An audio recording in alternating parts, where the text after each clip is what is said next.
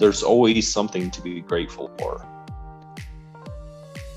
Welcome to the Upward Momentum Podcast, the podcast about sharing the stories of individuals who are creating upward momentum in their lives. From personal wisdom, life challenges, to maintaining a positive attitude and sharing it with the world. You just try to live each day with positive attitude. I'm your host, Matt Nelson, and in this episode, I sit down with a mentor and longtime friend who is faced with one of life's greatest challenges that most of us could never fathom.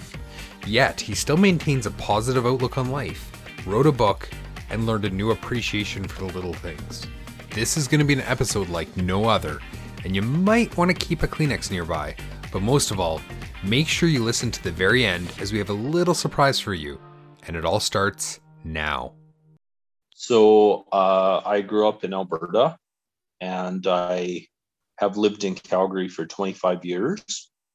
And I worked as an HR professional. And I guess coming up 4 years ago, I was diagnosed with ALS, amyotrophic lateral sclerosis. And so I retired in 2018. And I wrote a book to document my journey and hopefully raise some awareness and some funds for the ALS Society.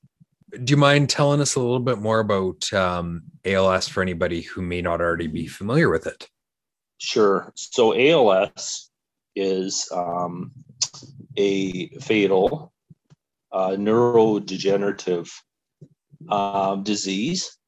And what happens is the motor neurons are attacked, and they would normally send messages from the brain to the muscles in your body.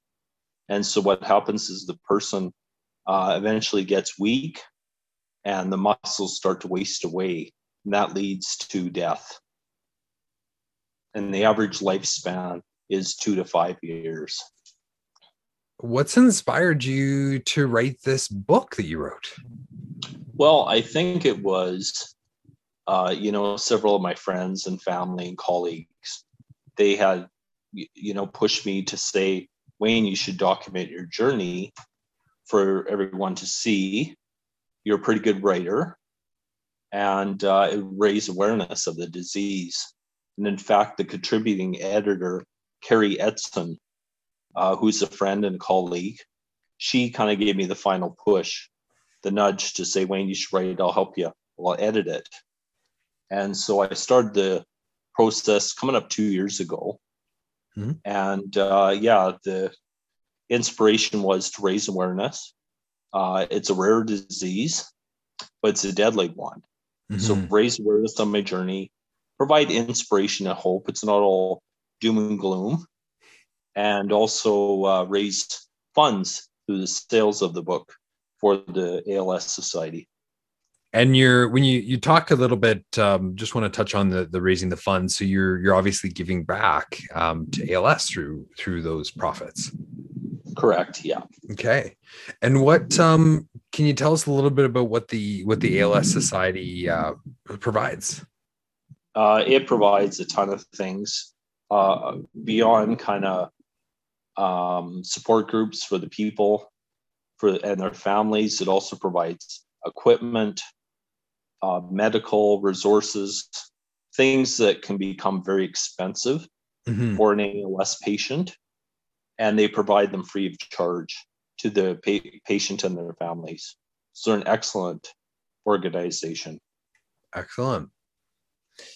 Now, I want to touch on your book a little bit. You did talk about this, but naturally, this is something that many of us obviously can't relate to, but what was the first thing that went through your mind when you found out that you were diagnosed with ALS? Well, initially, I didn't know a lot about the disease, like a lot of people. So I was in disbelief. And in my mind, I think I was thinking, well, it can't be that bad. I'm sure, it's not the end of the world.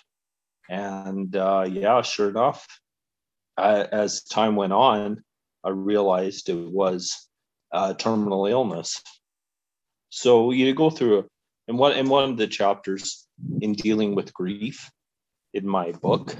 Yeah, you talk about the various stages you go Mhm. through, but yeah, it was devastating for me and my wife and family. Now, I want to chat a little bit about your career as well. So we'll take a step back here. What drove you to pursue the career in HR? It was kind of by accident. I had gotten a business degree. I'd moved to Calgary. It's coming up 25 years ago. And I kind of got, an entry level job. And then I ended up moving over by accident in a kind of an entry level role as a researcher with an executive search firm. Mhm. And so I worked there, almost 5 years, went from temporary to kind of permanent. And I realized I quite enjoyed it.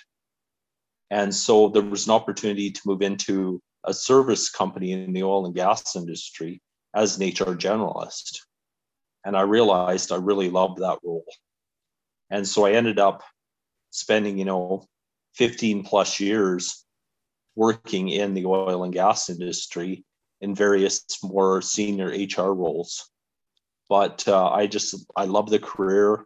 I love the value that HR can bring to a corporation. Mhm. And it just ended up being a great career choice. I was very fortunate. And looking back, if you could ever change your career choice, two-part question. First, would you? And if you could, what would it be? That's a tough one. I used to joke with, I had corporate facilities under my portfolio when I got into a leadership role. I Mhm. always joked with the uh, real estate brokers. I would have loved to gone into the Calgary real estate broker kind of role, doing corporate real estate, making the deals and all that. But in hindsight, with the economy the way it is, I'm glad I didn't do that. Yeah, for sure. So another interesting thing that you talk about also in your book, and you and I have known each other for many years. You have this extremely natural talent for art. When did you first discover that? Well, thank you. When I was a kid, I used to like to sketch and draw, and I think a lot of kids did. But when I got into high school, I came from a small town, and we had an amazing art teacher. Mhm. So I took that as an elective, and I realized I enjoyed it, and I must have had a bit of a talent for that. So I kind of worked through that. And then when I got into adult life, um, that went on the back burner. I just got busy. I did the odd thing, but never much. And then when I was diagnosed and I retired, I realized I had some time to kind of pursue that. So I did that for a few years, the last 3 years. Where do you have your paintings right now? Do you have them featured anywhere? Or Well, they're kind of all over. Some of them I've given away as gifts. Mhm. Some of them I've sold, and I've given some of the funds to the ALS Society. Some of them we have a winter place down in California, so I can get out for the winters Mhm. because it's quite cold and snowy and icy in Calgary. So I'm not trapped inside. So my wife and I bought a place down there. We spend the winters there. And so we have some in the house down there as well. We did do, if you see in the book, I did send some sketches to various people who support ALS around the world. And one was the Princess Royal in England. Mhm. And she actually wrote back and she received the two portraits that I sent her. And they're now housed in one of her homes. So I thought that was kind of a neat legacy to leave as well. Wow, that's quite the accomplishment. Oh, thank you. So let's curious to know a little bit more. We talked about this, but what would you say it's like living with a terminal illness? Well, it's the journey. So we've had friends that have passed away quite quickly that have been older than me and younger than me, Matt. Mhm. But mine is my illness has been, um, you know, there's blessings and curses that I've had it for several years. So you have time to think. You're getting weaker physically, but you try to keep up your morale and your spirits, and you just try to live each day with positive attitude. And you bring up an interesting point there, and I'd like to ask you a little more about that. Is how naturally it's right now with the COVID-19 pandemic, it's been very tough on a lot of people. I think there's some good lessons learned for others out there. How do you stay positive? What are some things you do to keep yourself going and living the best you can? Well, a good question. I mean, everybody has bad days, but I think you have to be grateful for what you have. That's gratitude. That's one of the chapters I talk about in my book. But I think focusing on what you have, not what you don't have, and focusing on there's always something to be grateful for. So I think that helps. And just trying to remain positive as best you can. And it is tough. I know the pandemic has really made a lot of people feel very isolated in the world, but hopefully we'll get through it. Take it day by day. Now, going back to your ALS diagnosis for a minute, how has this changed your life? I think initially there was the shock and the sadness and the grief and all that, but I think you do focus on living each day the best you can, living your best life, and putting things into perspective. Hence the name of my book. Perspective. It's all about perspective and realizing that things they could always be worse. I mean, I am facing a terminal illness, but you have to look for the positive moments in your life. And on that note, is there any positive moments you could highlight or that you'd like to share or be willing to share? Well, I think my wife. Yeah. She's been a rock, and she's been amazing. And I'm so lucky I'd met her, and we've been together 9 years. And then if you talk about part of sharing experiences, and I talk about the bucket list in my book. I've been fortunate enough to travel to 38 countries around the world. So just you look back and you say, you've had a lot of blessings. I think that's what you have to look at. And with all that in mind, if you were to look back on life, is maybe there anything that you might change at all? Oh, geez. I think there's always things you could change, things you could have said, relationships you could have worked on, but better. But I think generally you have to be happy with what the decisions you made at the time, and say to yourself, what did I learn from the mistakes that I made? What could I have done better? And hopefully bring that forward. Yeah, it sounds like some good advice there. And now your book, the title of it is Perspectives. Correct. And so you touched on that a little bit as to the reason you picked that, but do you want to elaborate a little bit more on why you picked that specific title and a little more about what your book is about? Well, I have to give that credit to my contributing editor, Carrie Etzen. Years ago, I had been diagnosed, and she was on social media, and she was complaining about something. And Carrie and I knew each other for years. We'd worked together, and we were friends. And I wrote back to her, and I said, and it's in fact the quote in the book, it's all about perspective, Carrie.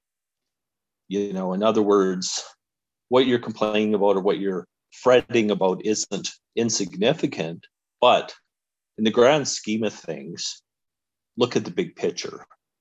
Take a different perspective. In fact, I heard a good quote not long ago, and it said something to the effect of, take all your problems or worries, throw them in a pile with everyone else's, and then realize, are yours actually that bad? Or the thing that you're worrying about now, 5 years from now, is that really that big of a deal? So that she said, you should call it perspectives. And I thought, that's a pretty good advice. So hence the book's name. Awesome. Now, in your book, you've broken it down into 17 life lessons. Is there any one that, if you were to pick one, I guess, let's put it that way, is there any one that maybe really sticks out to you that you feel everyone should follow in life? That's a tough question. I think the number 8, insight number 8, cherish each day of your life. It's a gift. That's oftentimes easier said than done, but I believe that life can change so quickly.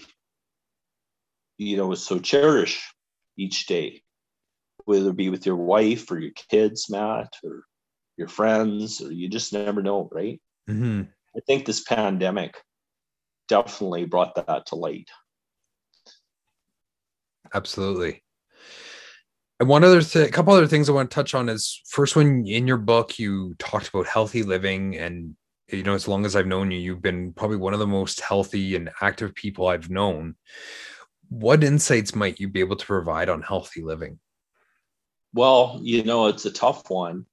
I think my wife, bless her heart, she has been healthy from day one. She grew up in Victoria, British Columbia, and I think they're quite healthy and natural out there. And so she always fed me as much as possible, organic, free range, and portion control, and watch the refined sugar and stuff that I loved, right? Yeah. But, I think with ALS, your muscles are already deteriorating. So eating sugars, alcohol, processed foods, that just progresses you even quicker. So whether or not you have ALS, I think watching, your food consumption is a big contributing factor to your overall health. I mean, you hear the adage, how you look is 80% diet and 20% exercise, right? So that's something I think that's helped me kind of keep this, I am progressing, but it's helped keep me, slower maybe than other people, who knows, but I think that's good. And positive attitude. I think that's something for people's mental health, especially again with the world situation right now, the economy, the pandemic. I think trying to remain as positive as you can helps. Absolutely. And most importantly, for anybody who's interested in learning more about your book and picking up a copy, which I would highly recommend they do, having already started reading it, where would be the best place to find your book? Oh, well, thank you. It's available on Amazon. It's available on Barnes Noble. It's available on Chapters, Indigo, a bunch of other sites. You can Google it or internet search it and find my book. But those are some of the major ones that most people shop at. Awesome. And I'll make sure to also include a link for that as well in the show notes here. We'll have a link to Wayne's book if you're interested in buying a copy. That would be great. And is there anything else you'd like to share, Wayne, as we wrap up here? Well, I appreciate the time, Matt. And what I've said is 70% of the proceeds go directly to the ALS Society. I'm not looking to make money. This was never an endeavor for that. And the other 30%, it's basically a print on demand through my publisher. So it basically covers the basic costs. But hopefully with awareness and continued research and funds, hopefully the ALS Association, Society, and others in Canada and around the world will continue to find treatments to help slow the progression and eventually cure it. Because right now there is no cure. It is a fatal disease.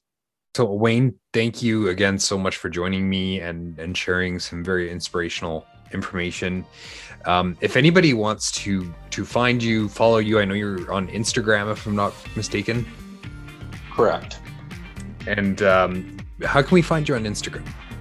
My ID is @nwaynet.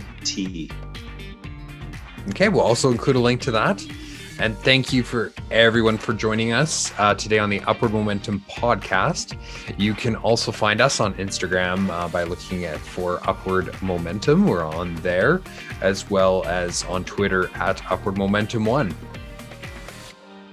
Thank you for listening to this very special episode. And now that you've heard Wayne's story, I've got a little ask for you. While many of us may never be impacted by this rare disease, many lives have been. And as June is ALS Awareness Month, and the Betty's Walk for ALS Alberta is quickly approaching. So I have a couple of requests. First, can you please donate to your local ALS charity and help the many families such as Wayne's to ensure there's continued support for ALS, and hopefully one day we will find a cure. Also, if you don't already, either follow Upward Momentum on Instagram or find the business page on LinkedIn and leave a comment about the podcast. Be sure to also share the podcast with your friends and family and help spread Wayne's story. One lucky person who joins our LinkedIn page or follows us on Instagram will win a copy of Wayne's book, Compliments of Me. Oh, and of course, even if you don't win, please use the affiliate link in the podcast to purchase a copy, as I do earn a small amount on every sale, which I've committed to donating back to the ALS Society of Alberta. In addition, I will top up with a $100 donation. Thanks again for listening, and don't forget to subscribe.